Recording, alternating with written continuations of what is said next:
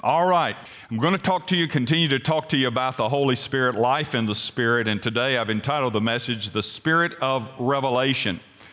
Billy Graham said that the Holy Spirit illuminates the minds of people, the Holy Spirit makes us yearn for God, and the Holy Spirit takes spiritual truth and makes it understandable to us. He is the revealer. And so as we continue this series, I want to talk to you today about what the Holy Spirit reveals, because part of His work inside of us is to prompt and to guide us in the ways of God. And so there are some important things that He reveals to us as we are walking in the Spirit, so that we'll understand what He wants and how to live our lives. If you're physically able to do so, why don't you stand with me this morning as we honor God's Word, beginning in verse 6 of 1 Corinthians chapter 2. Paul writes and says, "Yet among the mature we do impart wisdom, although it is not a wisdom of this age or of the rulers of this age who are doomed to pass away. But we impart a secret hidden wisdom of God, which God decreed before the ages for our glory. None of the rulers of this age understood this, for if they had, they would not have crucified the Lord of glory." Time out. Look at me for just a second. Do you understand that verse, what he just said there? He said, if really the powers of darkness, the power of this world had have understood what crucifying Jesus meant, they would have never done it. That tells you something, by the way, that the devil isn't omniscient. He doesn't know all things. If he had known the consequences, they wouldn't have crucified the Lord. But there's a different kind of wisdom that we have. All right, verse 9. "But it is written, what no eye has seen, nor ear heard, nor the heart of man imagined, what God has prepared for those who love Him. These things God has," here it is, "revealed to us through the Spirit. For the Spirit searches everything, even the depths of God. For who knows a person's thought except the spirit, small s, of that person, which is in him? So also no one comprehends the thoughts of God except the Spirit of God. Now we have received not the spirit of the world, but the Spirit who is from God, that we might understand the things freely given us by God. And we impart this in words not taught by human wisdom, but taught by the Spirit, interpreting spiritual truths to those who are spiritual. The natural person does not accept the things of the Spirit of God, for they are folly or foolishness to him, and he's not able to understand them because they are spiritually discerned." Father, thank you for reminding us of what it is the Spirit does to reveal who you are, the deep truths, and Father, to guide and direct our lives. I pray that we'll understand even more what it means to walk in the Spirit as we look at your word today. So speak to us, we pray. And Lord, for those of our parents and young people away this morning in retreat, we pray that you'll speak to them this morning and bless them and keep them safe on their journeys home this afternoon. Now again, Lord, we're listening to you, and we pray that your Spirit with your word will speak clearly to us in Jesus' name. Amen. Thank you, and you may be seated. Now in this passage, it's all about spiritual maturity. Paul even talks about the mature in verse 6. "Yet among the mature we do not impart wisdom." Or we impart wisdom. It's a wisdom not of this world. It's a wisdom that comes from God. This passage is about those who are spiritually mature, and it connects maturity with life in the Spirit. What Paul is trying to do is he's trying to help these people grow up in Christ. He's trying to help them mature in their faith. He's trying to keep them from remaining baby Christians. It's a spiritual tragedy, I think, that so many Christians today never advance beyond being toddlers in their faith. They remain spiritually immature, and consequently they miss out on the power of God being manifested through the Spirit of God in their lives. And so Paul wanted them, and by extension, because it's God's Word, us to experience what it really means to live life in the Spirit. And that comes, of course, by the revelation that the Spirit makes in our life. There's a humorous birthday card that says this: "You're only young once, but you can be immature forever." Well, for many Christians, immaturity is the norm. It shouldn't be this way. And that's what Paul is trying to do. He's trying to move them forward, and he knows the only way that can happen is as they are surrendered to the leadership of the Spirit of God. In fact, if you were to turn over, why don't you do this? Look over in the next chapter. And verse 1, follow along with me for just a second. Notice what Paul writes to these believers. And he's writing to at least confessing believers. We're not sure about Corinth and on every level, but they were the church, and he's writing to this church, and he says this, "But I, brothers, could not address you as spiritual people." Think about that. He's writing to the church, and he says, "I can't address you as spiritual people, but as people of the flesh, as infants in Christ. I fed you with milk, not solid food, for you were not ready for it. And even now, you are not yet ready, for you are still of the flesh." He said, I couldn't address you like spiritually mature people, which is what you should be. He says, I have to address you as people in the flesh. In fact, the word here is sometimes translated carnal. And it means to, look, there's no distinctive difference between a Christian who is carnal or in the flesh compared to one who doesn't even know God. And Paul said, I had to address you like mere men because there's no distinctive difference. The Spirit of God makes a distinctive difference in our life when He is controlling our life. And so He says to us here, look, you're immature. I want to tell you this. All of us will live below the level of maturity that Christ desires for us if we are not walking in the power of the Spirit, all right? And so he's trying to help them get this. You know, there's a big difference between an airplane and every other form of transportation.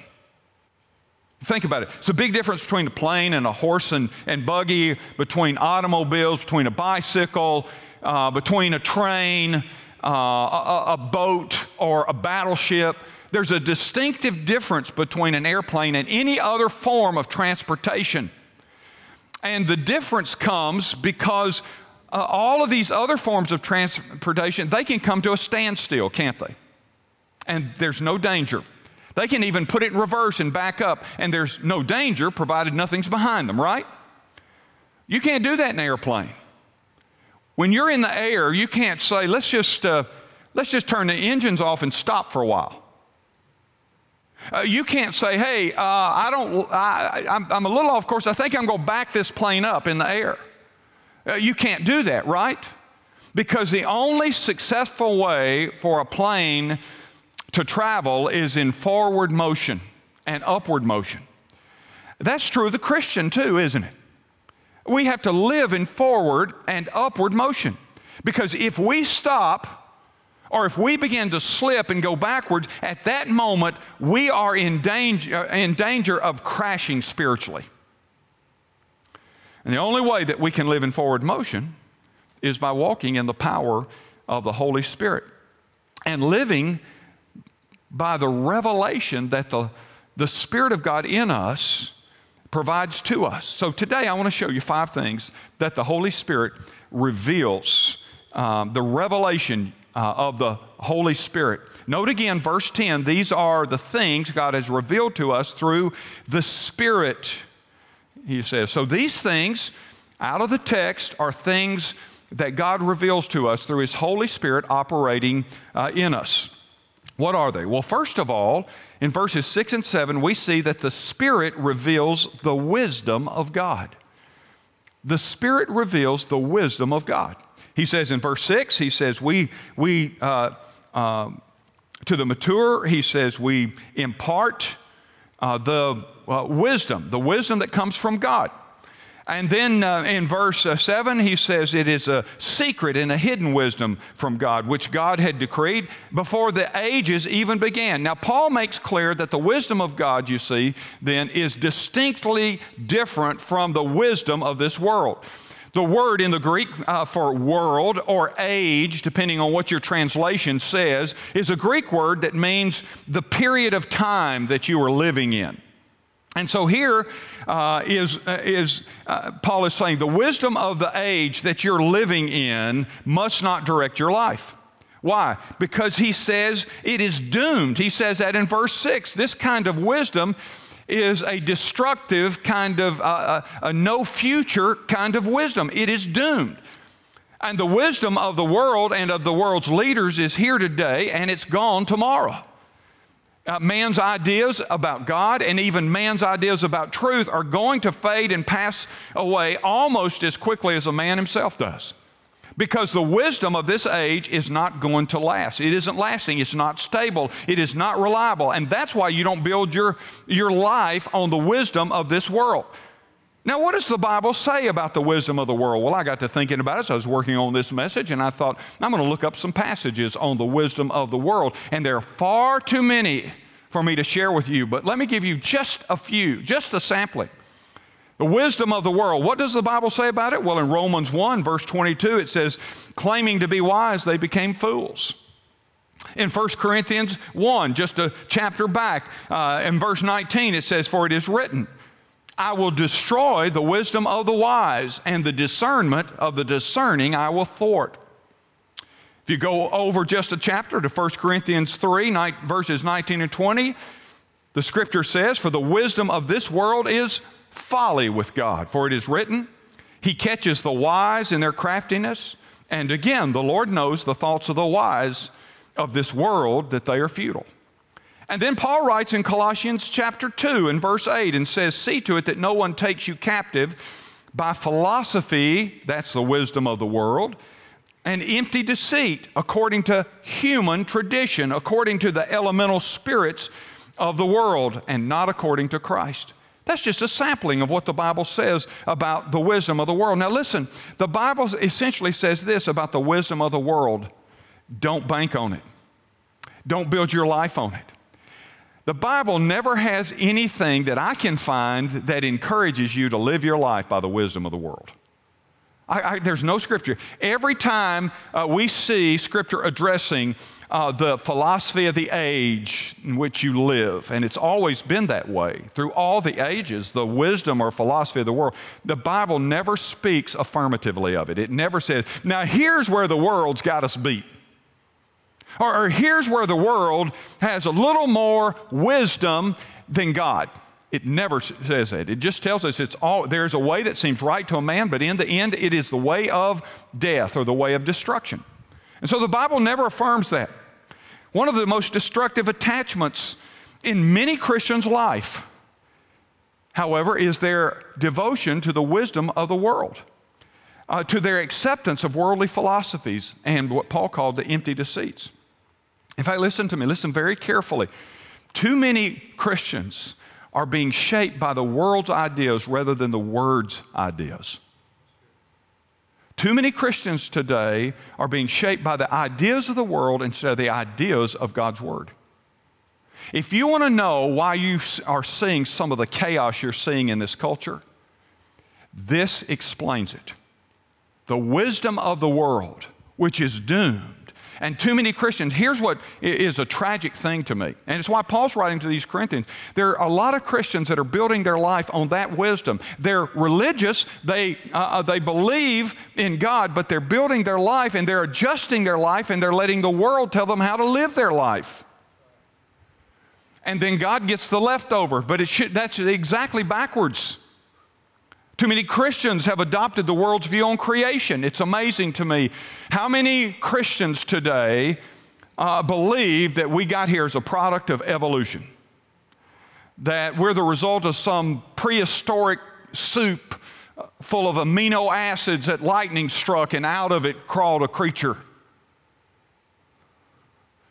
Someone wrote a book years ago called From Goo to You by Way of the Zoo. It's insane how many Christians can't say there is a creator. And by the way, if you don't have a creator, nothing else, if you can't trace yourself back to the creator God, then you can make your own rules up. I need to preach a whole message on that sometime. They've adopted the world's view on creation. They've adopted the world's view on sexuality. That's why nobody is willing, outside of God's word and those who stand by it, to stand up and say, God has defined male and female. God has defined what marriage is. But there are a lot of Christians today who have bought into the world's ideas and say, well, you know, let them decide. Let a child decide what they are. By the way, you can always answer that question real quick. But let them decide. Parents that are allowing their children and even leading them in that way. And listen, it's an abomination to God. God's already defined sexuality. And God has already defined marriage. In the garden, they were Adam and Eve, not Adam and Steve. God's already defined it. But yet, many Christians are swallowing this stuff because they say, who am I to tell someone who they can love? This isn't about love. We've allowed the world to infiltrate our thinking. And by the way, I don't know if you read my column, but you need to read today's column. Because if you want to know why we are where we are today, you read my column about worldviews. Because this is all about worldviews. And tragically, too many Christians have adjusted their view of what right and wrong by allowing the world to tell them what it is instead of the Word of God. So they've adopted the world's view on creation. They've adopted the world's view on sexuality. They've adopted the world's view on success. I'm all for being successful, but do you know that the Word's view of success and the world's view of success are two different things? You know what the Word of God says? It says, he that would be greatest among you, let him be servant of all. We've adopted the world's view on success. We've adopted the world's view on God himself. There are now so many conflicting definitions of who God is. Why? Because we've let the world say, well, this is my view. Okay, well, you have a right to your view, and you have a right to your view, and you have a right to you. You do realize that there is truth, not many truth. There's truth. Jesus said, I am the way, the truth. That's a definite article. It doesn't mean I'm one of many. It means I'm it. There's truth. And, well, many have adopted the world's view on God. They've adopted the world's view on morality. They've adopted the world's view on power. And on it can go. Note verse 8. Look at verse 8 with me. None of the rulers of this age understood this. They still don't, by the way. None of the rulers of this age understood this, for if they had, they would not have crucified the Lord of glory.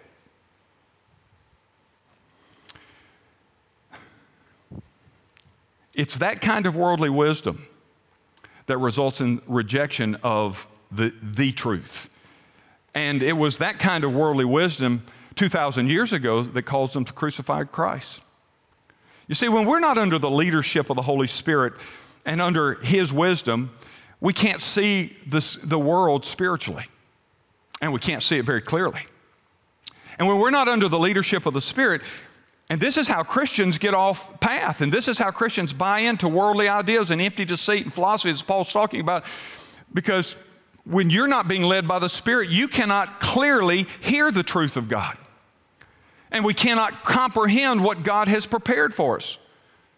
But life in the Spirit, when we walk in the Spirit, all of that, because it changes, because the Spirit of God reveals to us what real wisdom is, what real truth is, so that we can understand the ways of God. And that leads me to the second thing I want you to see. The Spirit reveals the depths of God. Verse 10, the Spirit reveals the depth. These things God has revealed to us through the Spirit, for the Spirit searches everything, listen, even the depths of God. One of the reasons that God gives us His Spirit to reside in us is so that we can understand Him and know Him beyond the surface. Francis Chan, in his book, Forgotten God, reversing our tragic neglect of the Holy Spirit, has written this. He says, if you are having trouble recounting a time when the Spirit of God was at work in or around you, perhaps that is because you have been ignoring the Spirit. Perhaps it is because you have a lot of head knowledge about the Spirit, but not much of a relationship with Him. Listen, apart from the Holy Spirit's operation in your life, you will live on the spiritual surface when it comes to knowing God. Let me tell you a little bit about that kind of Christianity, surface Christianity. It doesn't plumb the depths of God or the depths of maturity. Let me tell you a little bit about surface Christianity. Surface Christianity knows about God, generally speaking. It can even talk a little bit about the nature of God. It knows a little theology, but it's all general. It's all surface stuff.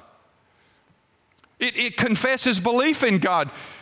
Surface Christianity doesn't deny the existence of God. It doesn't even deny their need for God. It just never goes beyond the surface. It never goes beyond.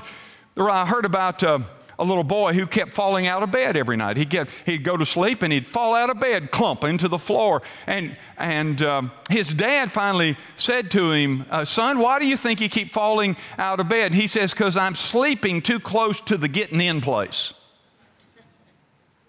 You know, there are a lot of Christians, and that's who they are. They're still right on the edge of where they got in.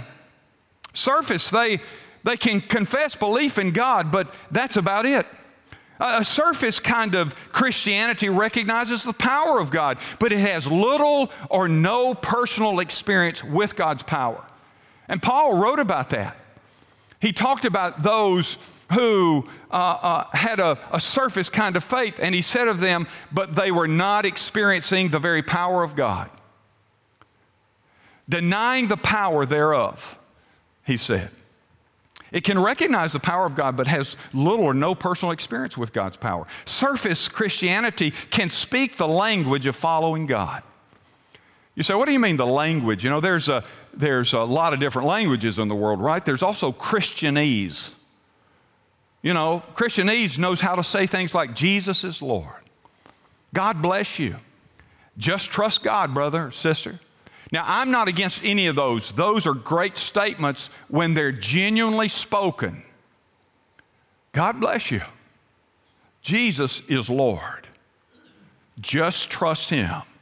Nothing wrong with any of those statements, but the point is, these are often Christian cliches because they are not the genuine products of knowing God deeply. Life in the Spirit has to lead us beyond the surface and reveal to us the depths of God.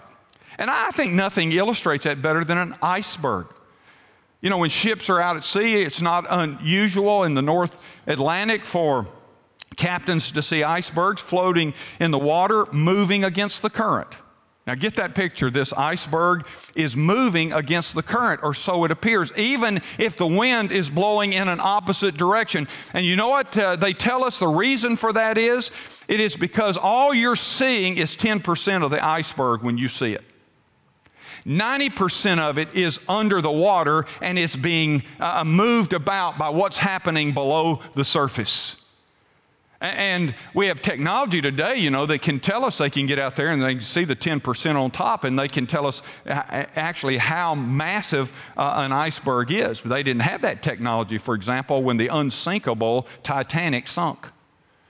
And that's what happened. They only saw what was on the surface. They didn't realize how deep and beyond the surface was the iceberg. An iceberg is the way we need to think when we think about spiritual maturity. And the surface stuff is important, but the surface should be shaped by what is below the surface. The primary work of the Spirit is below the surface. It's the internal work of the Spirit. It has external fruit. We'll talk about that in messages to come.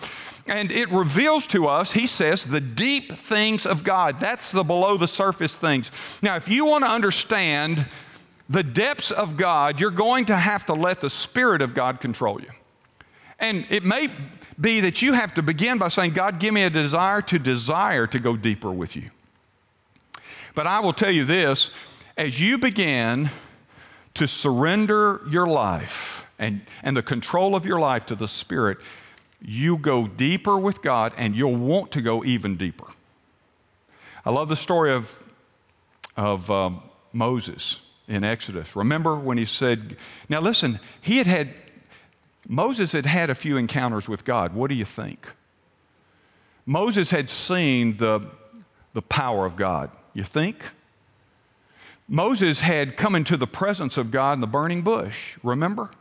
You think that would change your life? Well, the same God he came in contact with is the same God that you and I have the opportunity to go deeper with. Listen to this. One of my favorite parts of Moses' stories when he was on the mountain and he said, God, let me see you that I might know you. Y'all remember that story? God, let me see you that I might know you. And God said, you can't see me because no man can see me and live. And Moses' statement was, God, let me see you that I might know you, isn't a statement of, I don't know who you are. It is a statement of, God, I'm not content where I am. There's more of you, and I want to know everything I can about you. And so he says, and he's already been serving God for a long, long time. And he's already seen the miraculous, and he's already seen the power, and he's experienced the presence of God. I mean, he's been in the tabernacle when the cloud would descend. And, he's already been in the presence of God. But still, he says, God, there's more of you. That I want to go deeper and deeper and deeper. Do you have that desire? And by the way, you know the story, how it works out. God says, no man can see me and live. So here's what I'm going to do. I'm going to put you in a hollowed out place in the rock. And what I'll do, Moses, because you want to know me, and God honored that. God always honors that. You will seek me with all your heart. And when you do, you will find me. I will be found by you, God told Israel in Jeremiah. He wants you to want to know him deeper and better. And so he said to Moses, but Moses, what you're asking for, I'm not going to do, but I am going to give you a glimpse of me on a level you've never had before. And so I'm going to put you in the hollowed out place. And while you're there, I will put my hand. Can you imagine the hand of God being your shield? He says, I'm going to shield you with my hand, and I'm going to pass by. And when I do, I'll take my hand away, and you can see me from the back. Wow. And once again, Moses goes to a new place. When he came down the mountain, he had to wear a veil. Why did he have to wear a veil? You know why he had to wear a veil? Because just the reflected glory of the back of God was so great in its presence on Moses that had Moses not worn a veil down, those who saw him would most certainly have died by seeing the glory of God resonating off of him. You say, yeah, that's Moses. Moses wasn't a perfect man. We're not perfect people, but we can go deeper with God. God, will you take me deeper? Well, let me move on. The third thing I want you to see is that the Spirit reveals the free gifts of God. Verse 12, now we have received not the spirit of the world. That's a small s, the spirit of the world. That means the wisdom, philosophies of the age, but the Spirit who is from God, that we might understand the things freely given us by God. A person that doesn't know God doesn't comprehend just how valuable and precious are the gifts that are associated with their salvation. See, if you don't know God, you have no appreciation for what His salvation and His gifts mean. The word given there is the word charizomai. It is a derivative of the Greek word charis, which is also the word from which we chose our daughter's name. And it means literally to receive favor from God. It means the gift of God. It means the blessing of God. Now, what is the gifts that he's referring to here? Well, most likely, it's the mercy of God. It's the love of God. It's the patience of God. It's the forgiveness of God. It's eternal life. All of these are gracious gifts from God. But particularly in view here is the gracious salvation that results. The gracious salvation that God has willingly favored us with. Do you know if the Spirit of God has pricked your heart and caused you to respond and accept Christ, that God has favored you greatly? Charizomai, He has given you something. And only the Holy Spirit can reveal to us just how significant our salvation is. Now, people say this sometimes, well, I decided to give God a chance. No, you didn't. You'd never give God a chance if God hadn't given you a chance. The Bible says this, no one can come to me unless the Father who sent me draws him. That's what makes our salvation all the more present, is that God moves upon our life and gives us the opportunity to accept His gracious gift or to reject it. The fact is, the Spirit reveals our condition and our need for God. He moves us toward salvation. And then, after we are saved, listen to this, He moves us toward salvation. He moves us to the place where we can accept or reject that. But after we have received our salvation, then the Holy Spirit is still at work. He is now inside of us, and He helps us understand how precious our gift of salvation is. And we don't see that until we're saved. That's why, a person that doesn't know Christ, they don't go, salvation is such a precious thing. They don't see it, right? Because it is the Spirit that reveals this incredible gift from God. And so that's why, by the way, never get angry at a lost person for acting lost. That's why sometimes, you'll hear the Word of God and you'll know somebody say, boy, they need to hear that. I have somebody in my family, they need to hear that. If they heard that. But listen, apart from the work of the Spirit moving them in response to the Word of God, and they may need to hear those things, and the Spirit of God may use those things, but sometimes have you ever been in a place and you've heard something say, I hope they got that? Yes, you have, haven't you? All of us have done that. Boy, they need that. And a lot of times God may be saying, you need it worse than they do. But you've been there. You're thinking, boy, I hope they heard that. And you even try to start a conversation about it. You ever done that with somebody? They heard a message or something. You think, this is the perfect message. This is just right. This is what I wanted them to hear. This is what I wanted. And you start talking to them about it, and they don't even give a holy grunt in response. And you're going to go, how did they miss that? That was so clear. It doesn't make sense to them. Why? Because one of two things. Either the Spirit is not moving them, or they have rejected the move of the Spirit. And so what he says here, it is the Spirit after we get saved that helps us understand how precious our salvation is. I want to tell you, every time you pray, you ought to say, thank you that you saved me, Jesus.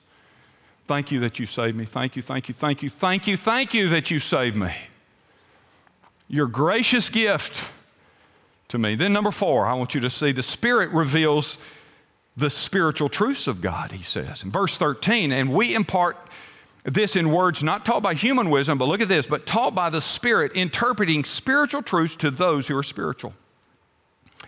The spiritual person not only lives in the Spirit, they also learn by the Spirit. And that's what Paul's saying in verse 13. Without the Spirit of God, you can never understand the truths of God. Don't miss that. Without the Spirit. Did you know holy men spake as they were moved by God? That's how we got the Scripture, the Bible says. We call it inspiration. It is the idea of the Holy Spirit moving upon the authors of Scripture. The Spirit moved upon them. Now listen, here's why I tell you that. The Holy Spirit is the author of Scripture. So if the Holy Spirit is the author of Scripture, class, does He have the capacity to cause it and interpret it in a way that we can understand it? To ask that question is to answer it, isn't it?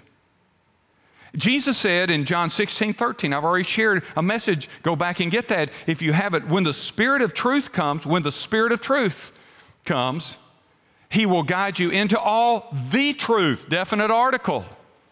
For He will not speak on His own authority, but whatever He hears, He will speak, and He will declare to you the things that are to come. The Spirit of God is our teacher. And if we will give Him control, if we will walk in Him, He will be our tutor regarding the truths of God. How will He do that? Well, He'll make God's Word meaningful to you. Do you struggle with your Bible? You don't have to indicate that here. That's just a rhetorical question. Do you struggle with your Bible? Do you at times say, man, I just wish it made more sense? Well, there are a lot of practical things you can do. For example, get a good, and not all translations are good, but get a good, reliable translation that will help you understand a little more clearly in language that is more suited to the way we speak and those things. Get a Bible that help you. But listen, The greatest tool to help you understand the Scripture is the Holy Spirit. That's why you've done this before. I assume you've been reading the Scripture, Reggie, reading a passage you've read 100 times, and then all of a sudden you read it and go, oh, Revelation. You ever done that? It jumps out and you say, that wasn't in there last time I read it. That's what it feels like anyway, right? It is the revelation. The Spirit of God, who is the author of the Word of God, is interpreting the truth of God so you can understand it. The greatest, and that's, look, if for no other reason, there are so many, of course, but if for no other reason, you ought to walk in the power of the Spirit. You ought to yield control to Him just so you can say, I want to know what God wants. I'll tell you another way the Spirit of God will tutor you. He will use your circumstances to teach you God's ways. He'll give you insight into what is going on. You know, the Bible says in Romans 8:28 that God uses all things, that He can use all things for good. He can turn the things, even the things propagated by the enemy, the prince and power of this world. God can turn them and use them for your good. And He can help teach you His ways through your circumstances. Now, I didn't just say that He will always give you an explanation.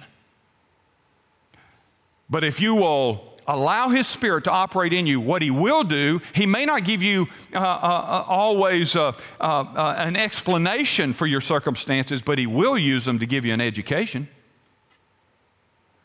He'll say, I'll take this and we'll use this, and I'm going to teach you with this. Another way that He is our tutor is that He will teach us how to recognize His voice.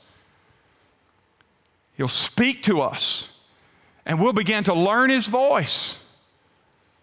I love this. I love it. By the way, this coming Wednesday, we're going up to see our grandson and celebrate a belated birthday, his second birthday. It happened to occur during Alice and I's bout with COVID, so we didn't get to go. So we're going up for about 3 days. I'll be back next Sunday to share God's Word with you, but we're going up Wednesday. But one of the things I love now is he is old enough that he recognizes my voice. He calls me Pops. Pops. Pops. And my daughter sent a video this past week of him. He'll see her phone and he'll say, call Pops. Call Pops. Call Pops. And she sent me a video she said, he just went off, he saw my phone, and she said, I started recording it. And he's coming to the phone and saying, call Pops, call Pops, call Pops. He recognizes my voice. Everybody wants to know that somebody recognizes their voice, right? But we especially need to be able to hear the voice of God. How do you learn a voice? You learn a voice by communication, by being around a person, by listening to them talk, and you learn to recognize their voice. My surrender to the leadership of the Spirit of God in my life makes me sensitive and enables me to hear His voice more clearly. Let me give you a personal example. About 2 weeks ago, in the middle of the night. I love what the psalmist says. I've told you this before, but he said, He counsels me in the night watches. And a couple of weeks ago, the Spirit of God woke me up in the middle of the night. I have a place on my leg, and the Spirit of God, I'm telling you, He whispered in my heart and said, you get that checked. And I knew it. And it was strong the next morning. When I went back to sleep, and the next morning I got up and it was still resonating. You get that checked. You get that checked. Now, so you know, a little background. I have had melanoma surgery. I've also had 2 what they call squamous cell surgeries, which they do a process where a surgical process where they keep going, keep cutting until they get margins that are all clear. I've had that twice on one of my calves. And so I go to a dermatologist pretty frequently. She sets me up about 6 months for a checkup if I'm doing good, if everything looks good. I'm doing it. So we keep an eye on all of these things. And so I had just been in there a few weeks ago for my 6-month checkup, and everything looked good. And so I thought, well, great. I thought I had been working in the yard. I know that surprises people that preachers actually get out and do work other than pastoral stuff, but I was working in my yard. And this is some months ago. I kind of tore a spot in my leg, and I didn't think much of it, and didn't even think much of it when I went to see her. So here I am, a month or so out from having seen her, and in the middle of the night, the Spirit of God says, have that place checked. I said, well, it's just a sore from working in the yard. But I thought, I'm going to listen to the Spirit of God. I called. I went in this past week. I went in. They hacked on it so they could biopsy it, and sure enough, it's squamous cell cancer again. And I'll have this surgical procedure. It's not a big surgical procedure or anything, but it is a procedure, and I'll have that the day before my birthday happens. Now, I only tell you that by the way, I've been down this road, so I know how that stuff works, and it could be very serious down the road, if you don't deal with it and everything. But here's what I want to say to you. The Spirit of God woke me up and said, do this. Now, I don't think it's because I had bad pizza the night before. I think it was the Spirit of God. In fact, I know it was the Spirit of God. Because He speaks to us. And I know how to recognize His voice. I haven't always. But I know, I've learned to say, that's God. That's not pizza, that's God.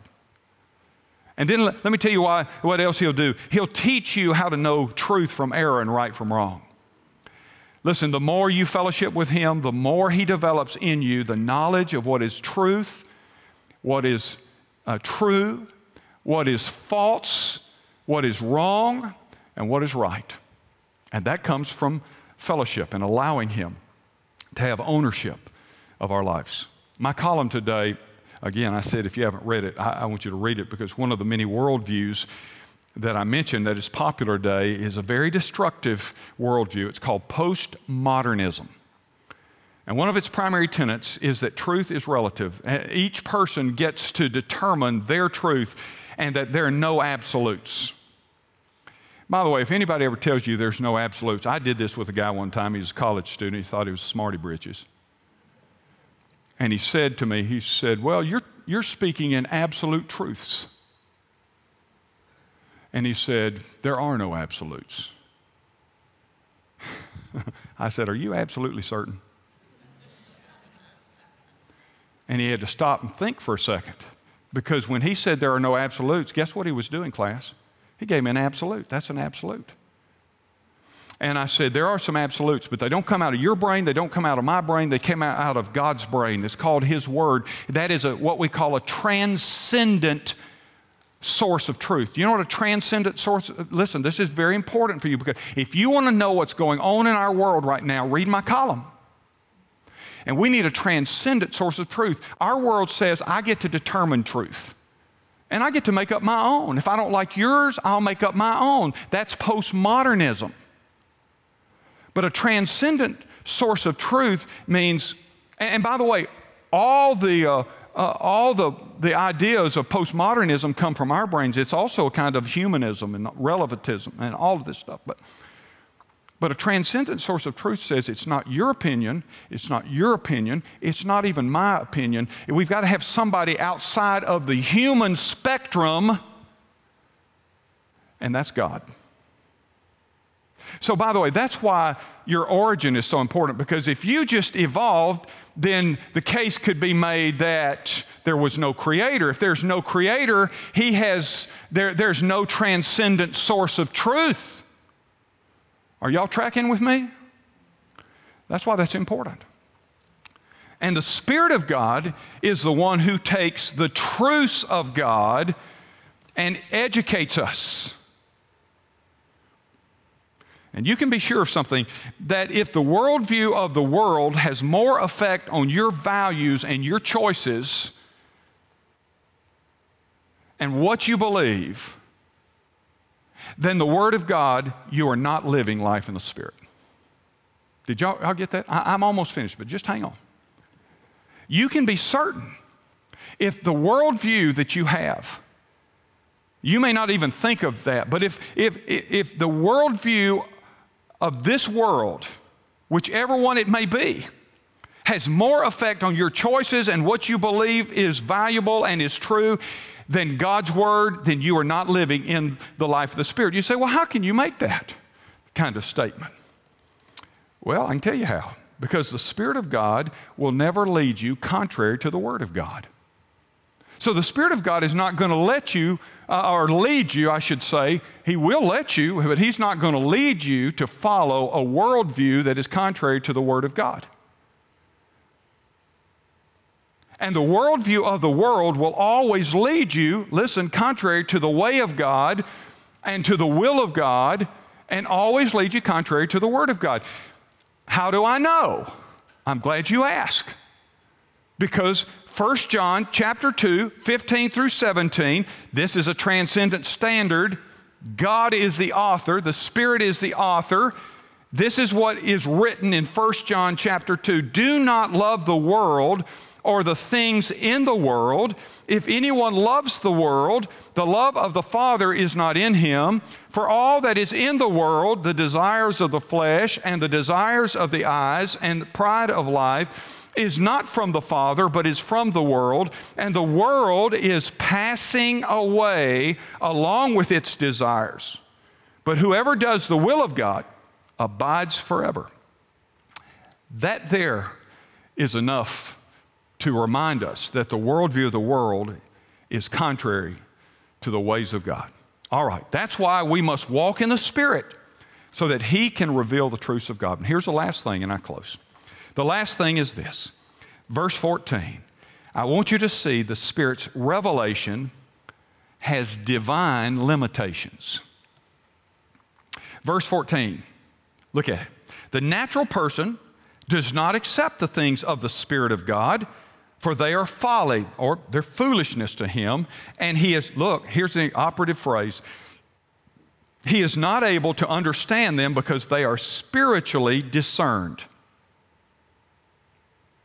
Again, I ask you this question. Have you ever wondered why some people just don't get spiritual stuff? They just don't get it. Listen, even people that are religious, they just don't get the spiritual truth, the spiritual stuff. Why is that? It's because either they have no relationship with God, they are the natural man, or they are so out of fellowship with God that their hearts have become cold and hard and they've lost their first love, and so the Spirit of God is not influencing them. Recently, I read about Dr. R.G. Lee. He pastored, of course, Bellevue, the great Bellevue Baptist Church, for several decades in Memphis, and he was a godly man and much beloved. And he was also known for his unflinching loyalty to God's Word. When he preached, he wouldn't flinch. He was never known to back up or to water down the Word of God. And on one particular occasion, he preached a strong, very strong and powerful message on sin. And there was a lady in the congregation, and his message ruffled her fur. It just rubbed her the wrong way. She didn't like it a bit. And when she was leaving the building, she was angry at Dr. Lee for preaching the message he had preached. And as he was at the door and she was leaving to go out the door, she came up to him and said, "Dr. Lee, I didn't like that sermon one little bit." And without a pause, he replied to her, he said, "Madam, neither did the devil, so classify yourself." Now, I close this way. I want to help you do that very thing this morning. I want to help you classify yourself. You'll notice in verses 13 and 14, and then the passage we read in chapter 3, Paul speaks of three classifications. He talks about the natural people, verses 13, 14. Remember the natural people? He talks about that in chapter 3 too. I couldn't speak to you as spiritual, but as a natural man. The natural person. That's the person. Might be incredibly religious, but they're just not saved. They have no relationship with God. They are natural. And that's why he says in verse 14, the things of the Spirit don't make any sense to them because they are spiritually discerned. In other words, the Spirit of God has to interpret them to you. The Spirit of God inside of you makes sense of them. And so there is the natural people. Then he speaks of the spiritual people, those who do have the Spirit of God. They are saved. They have the Spirit operating in them. And so they can discern the truths of God. And then he speaks in chapter 3 of the carnal people. So those are the three classifications: the natural people, the spiritual people, the carnal people. And the carnal people, you say, aren't they the same as the natural people? No, but oftentimes God has to deal with them like he deals with the natural person, the person that doesn't know him.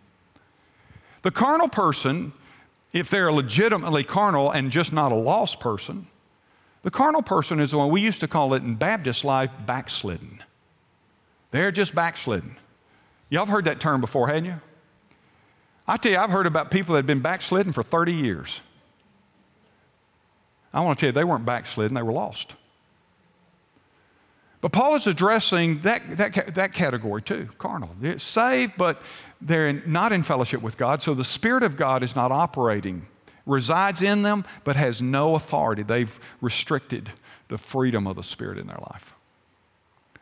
And so there are three classes. And I can tell you here this morning, all of us, every one of us, are in one of those three categories. You're either the spiritual person, the Spirit of God is ruling in your life and taking you forward, or you are the natural person. You say, I've got a lot of religion in me, and I think religion is good, and everybody needs religion, but that's about the extent of it in my life. Religion. Natural person. Or I just reject God altogether. Or you're carnal. You say, well, yeah, I used to be more sensitive to God, but I've kind of settled down. I told you about I had an aunt. She's dead now, and I trust she's in heaven. But I've told you about this several times over the 19 years I've been your pastor. She used to tell my mother, you need to calm him down. He's a fanatic. And he's going to become a religious nut. That's what she used to tell my mom. Thank God my mom had enough sense to just leave me alone and let the Spirit of God do its work in my life. But I'll tell you, she was right about one thing. I am a fanatic. And I'm a nut for God. And I'm okay with that. I'm glad for that. What are you? Pray with me. Father,